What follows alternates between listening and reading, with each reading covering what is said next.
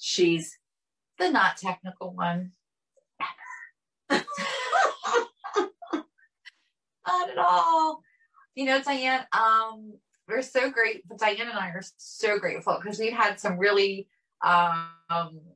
cool experiences interacting with people since we started launching some of these videos, and we had some great questions. So Diane, do we have more? We have more, and thank you for those of you that are sending these in. They're so much fun. I feel like this is like a quiz. Next time you'll get to do the questions, and I won't know them. So Joey, nice Italian voice. He's from Baltimore. Wants to know how the two of us met. Oh, I love Thanks, that Joey. I love that.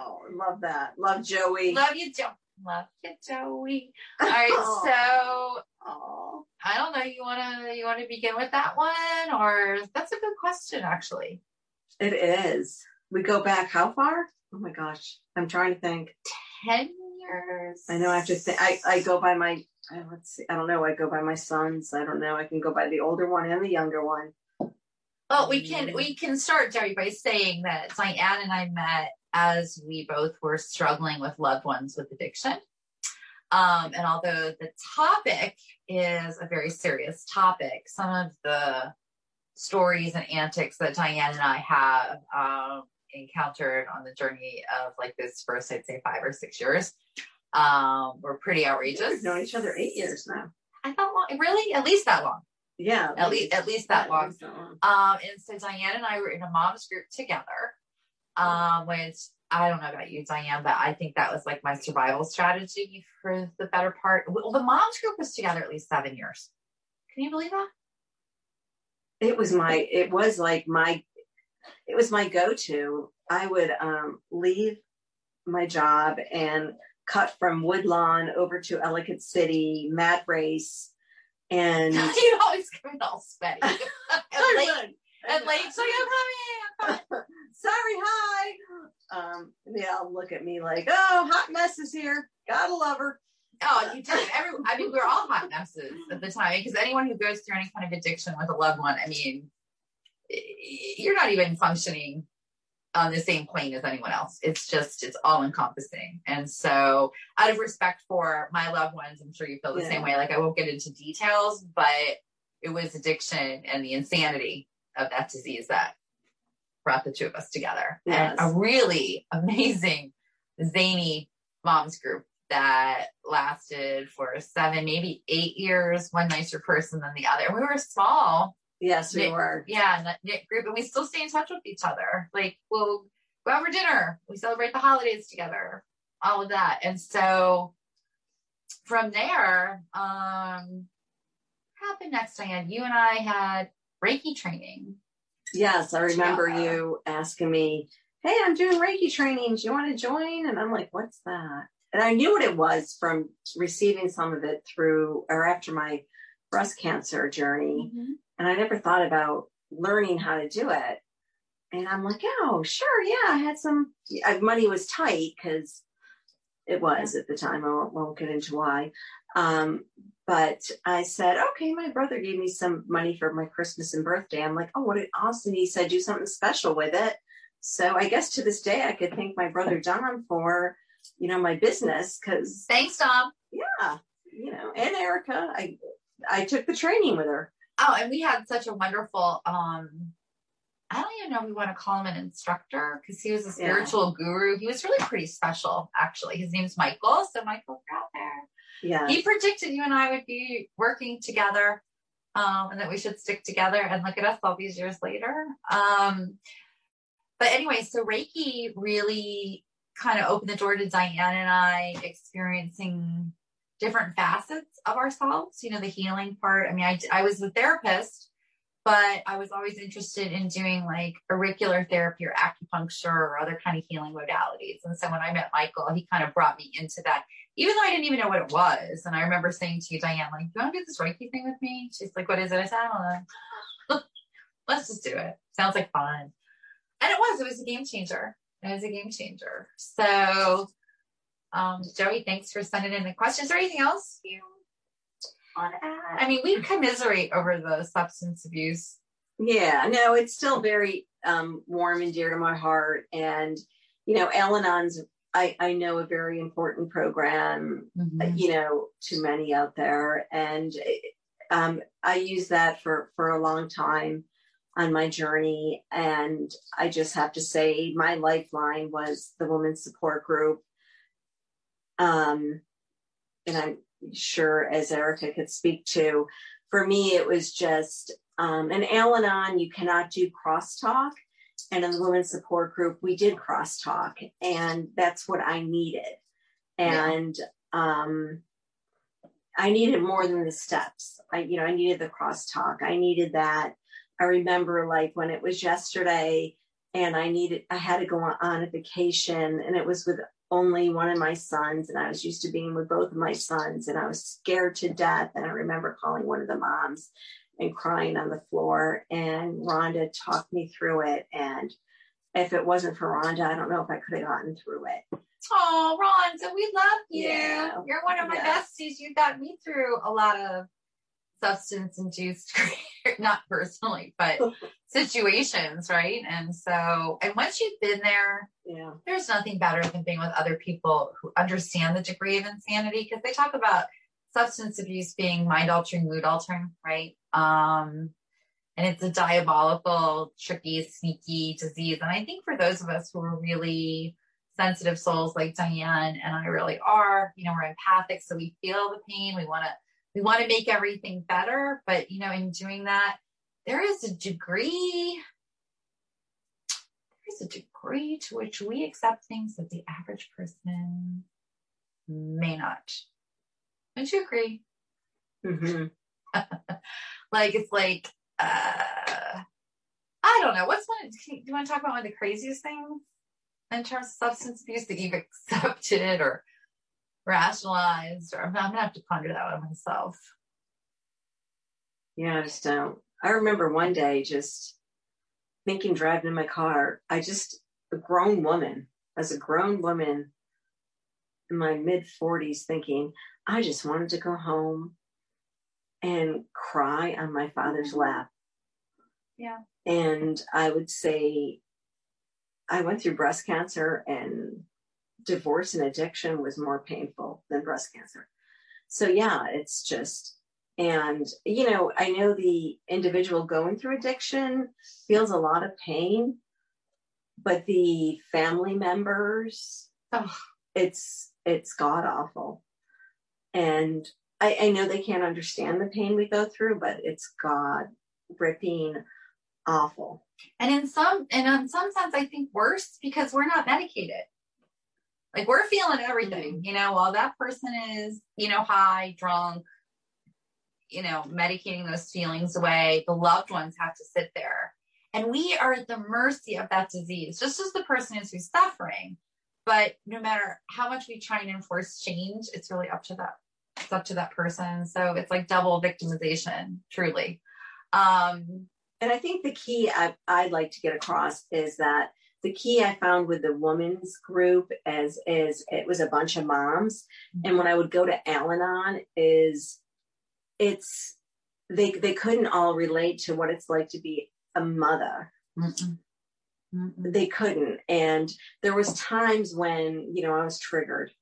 And, when you've been triggered, you can all get over sometimes when you've been triggered. So even no matter what role they're all playing out of, their empathetic heart, which I understand, being an energy healer and an empath, but sometimes it's really hard to really heal. You can forgive, you can heal, but it's hard to really forget. I think it's sometimes. And the amount of times that we listen to the lies and the just truth of things, well, instead of word, just truth, the lack of truth, and that we want to believe, like we so desperately want to believe, that how many times we've been played and hurt and, succumbed to fairy tales because we're in some level of denial. Like, we don't want to know how sick our loved ones are. We don't realize the pathology, substance abuse and lying go together like peanut butter and jelly. But out of that, and when you have like you said, Al-Anon, and you have Mom's Group, and we have, zany little relationships like you and I to get through that. Like, once you're on the other side of it, you can almost laugh at the insanity. You have to, even when you're going through it, you have to be able to be like, this is crazy that I've endured X, Y, and Z, and there's survival instincts that, I don't know, have a very special sanctimonious placement on those who've struggled with loved ones with addiction, I think. I agree. And you have to have a sense of humor. That's the only thing that's going to get you through. I mean, when I think of some of the crazy stuff, I mean, to this day, I'm still like, was that real? Do you ever think that? Like, was that really my life? Like, did I really go through that? Oh, I still have moments where I have to think. I remember sitting on the couch and talking to you late at night. You'd be like, just get into a bathtub. I'm like, okay, will that help? He's like, yeah, wow. Sometimes get the filth off of you. Like, that's all like a girl has to do, And then what I find, which is even more interesting, is how many people will then have substance abuse problems of their own dealing with someone else's substance abuse. Like, let me just have that glass of wine so I can sleep. I'm not worried all night, or I'm doing this. I'm just more mesmerized, like, because we're smart women. What did she say on the one video? She's like, we're educated, highly educated women. And the stuff that we would believe. Oh my gosh. Like, because I have this big heart. I am like so gullible. I think I'll believe anyone. Like, how many times have you been like, really, Diane? I'm like, no, really, it's true. Come on. You're like, oh, okay, sure. I'm like, yeah, no, come on, I believe them. But same here. It's like, you're so desperate to want to believe it that it's like, I mean, you could have DNA evidence, photographic evidence. You could have, testimonials from prostitutes saying that they were in the brothel with photos and DNA and pregnancy testing, and still be like, I just don't know. Yeah. And it's like, why? So unless you've lived in that level of insanity, I don't think you could ever appreciate the deep connection that those of us who've been there have ever. And if you are going through it, your tribe's out there. We're here. Distant message us, email us, find us. We're here. We understand. Unfortunately. Yeah. Or fortunately, depending on how you look at it. You're not crazy. We understand. So Joey, that's how we met. And then we got into Reiki, which gave us our own spiritual path of healing. A lot of that anger, pain, hurt, right? And then we kind of have continued passing that on, sharing that on to our clients. So thank you for the question. Although we have another follow-up one that kind of goes along the same lines. This one is from Rachel S. in Gettysburg. It says, what brought the two of you into energy work? And I'm interested in learning more. How do I begin that? Oh. Good for you, Rachel. I'm going to start there. Yes. You need to follow your passion. Yeah. Your intuition. Whatever journey that takes, I think there's just so many ways of entering that. I don't think there's just one particular way. I mean, whether it's yoga, therapy, Reiki, any kind of energy healing, angelic healing, like what was it, Amadeus? Yes, I also do Amadeus healing. It's another energy and healing. Holy Fire. Yes, Holy Fire is another Reiki that I teach. I also have Karuna Reiki. I'm teaching that in a couple weeks. I'll be there. Yes, She's teaching me. Yes, it's all awesome. But how did we get into it, right? Is that what she was asking? She was asking what brought us into it. Yeah. How did we get into it? And she's interested in learning more. So like, where does she begin? Well, you would begin, we're both Reiki masters. So not all Reiki masters teach. I know I'll have Eric. I have the passion to teach. I love teaching. Because the mindset that we have is as energy healers is if we spread Reiki and we teach folks to learn Reiki, then there's more healers out there. And then eventually you may want to become a Reiki master. Not all Reiki masters have to teach, but you may want to teach. And then there's more folks out there to actually teach. But it's just amazing to teach. It isn't exhausting. I usually teach on the weekends. Oh my God. It's exhausting. It's exhausting for me to teach it. And I taught the last past weekends, and Erica can tell you how it was for her. It's just beautiful to see everyone learning and picking up the intuition, picking up healing, and seeing them heal within the classroom. It's beautiful. It really is beautiful.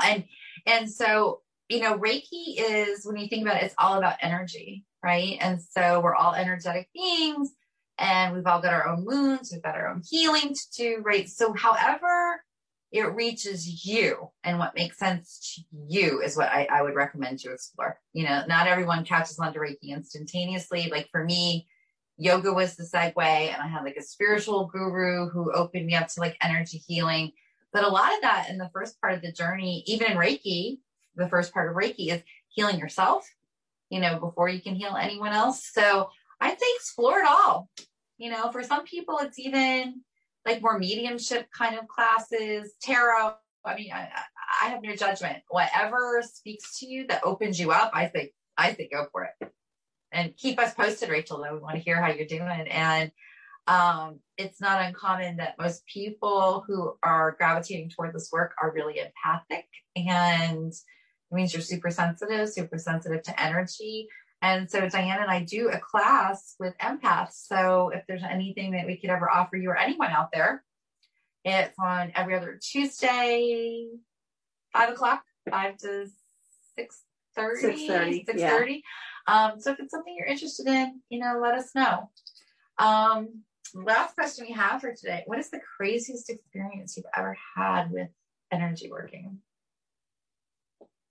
That comes from Karen. Craziest. I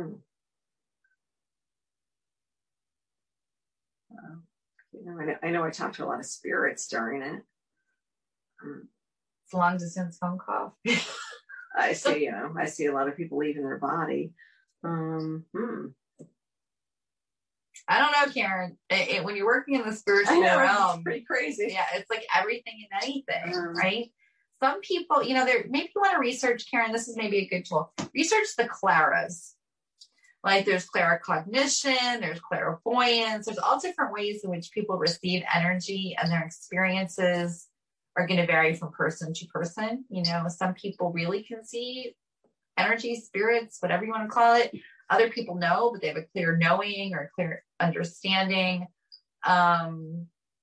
All my experiences have been beautiful, but they're kind of out there. I think that's kind of the nature of Reiki. I think you have to be open to kind of being like, just knowing and not necessarily proving. Yeah, you have to be ready for when the inner child, so the person's younger being comes and is talking to me. That happens. If I have a woman on the table and she's lost a child previously, and then the child comes to me, and the child that has passed, from a miscarriage is talking to me. I don't want to say they're crazy, because they're not crazy. It makes sense to me because it's the world I work in.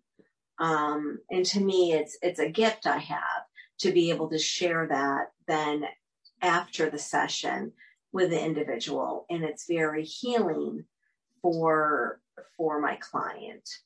And to me, I'm just blessed to be able to do that. So I don't want to label it as crazy, but it's out there. Yeah. There's some inexplicable things that happen that, that's part of the journey. That's part of the work, and really trusting your intuition to know what's real, what you believe, what feels authentically right. And that requires a full level of faith, not the work that Diane and I do, like mind, body, spirit. You've got to be treating all three in order to, I believe, to feel well. So Diane, what else have you got? What else have I got? Well, I'm a yoga instructor also. So let's see. Yoga is very important. What I love about yoga, is that not only are you moving the energy through your body, you're moving it while you're moving your body. So that's very important.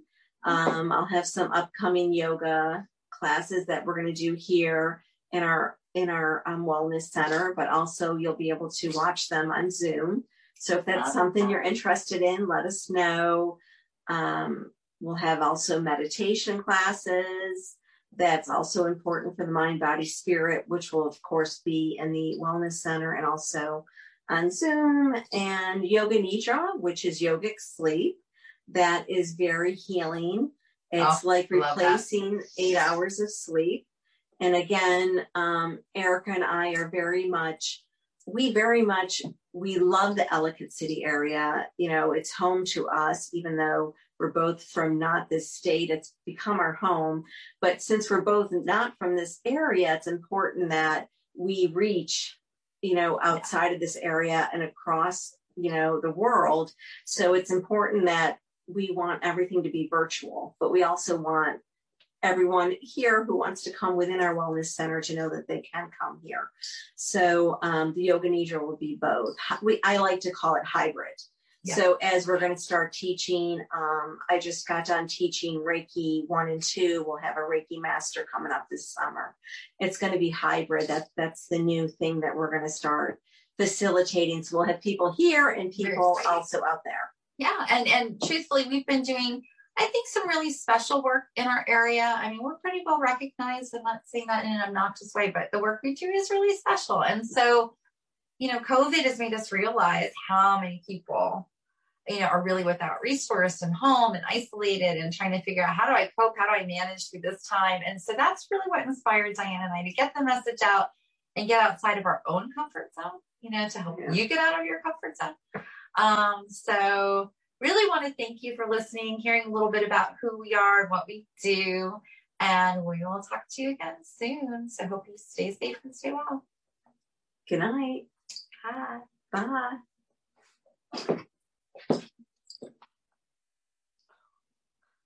Find a way I think that was really good.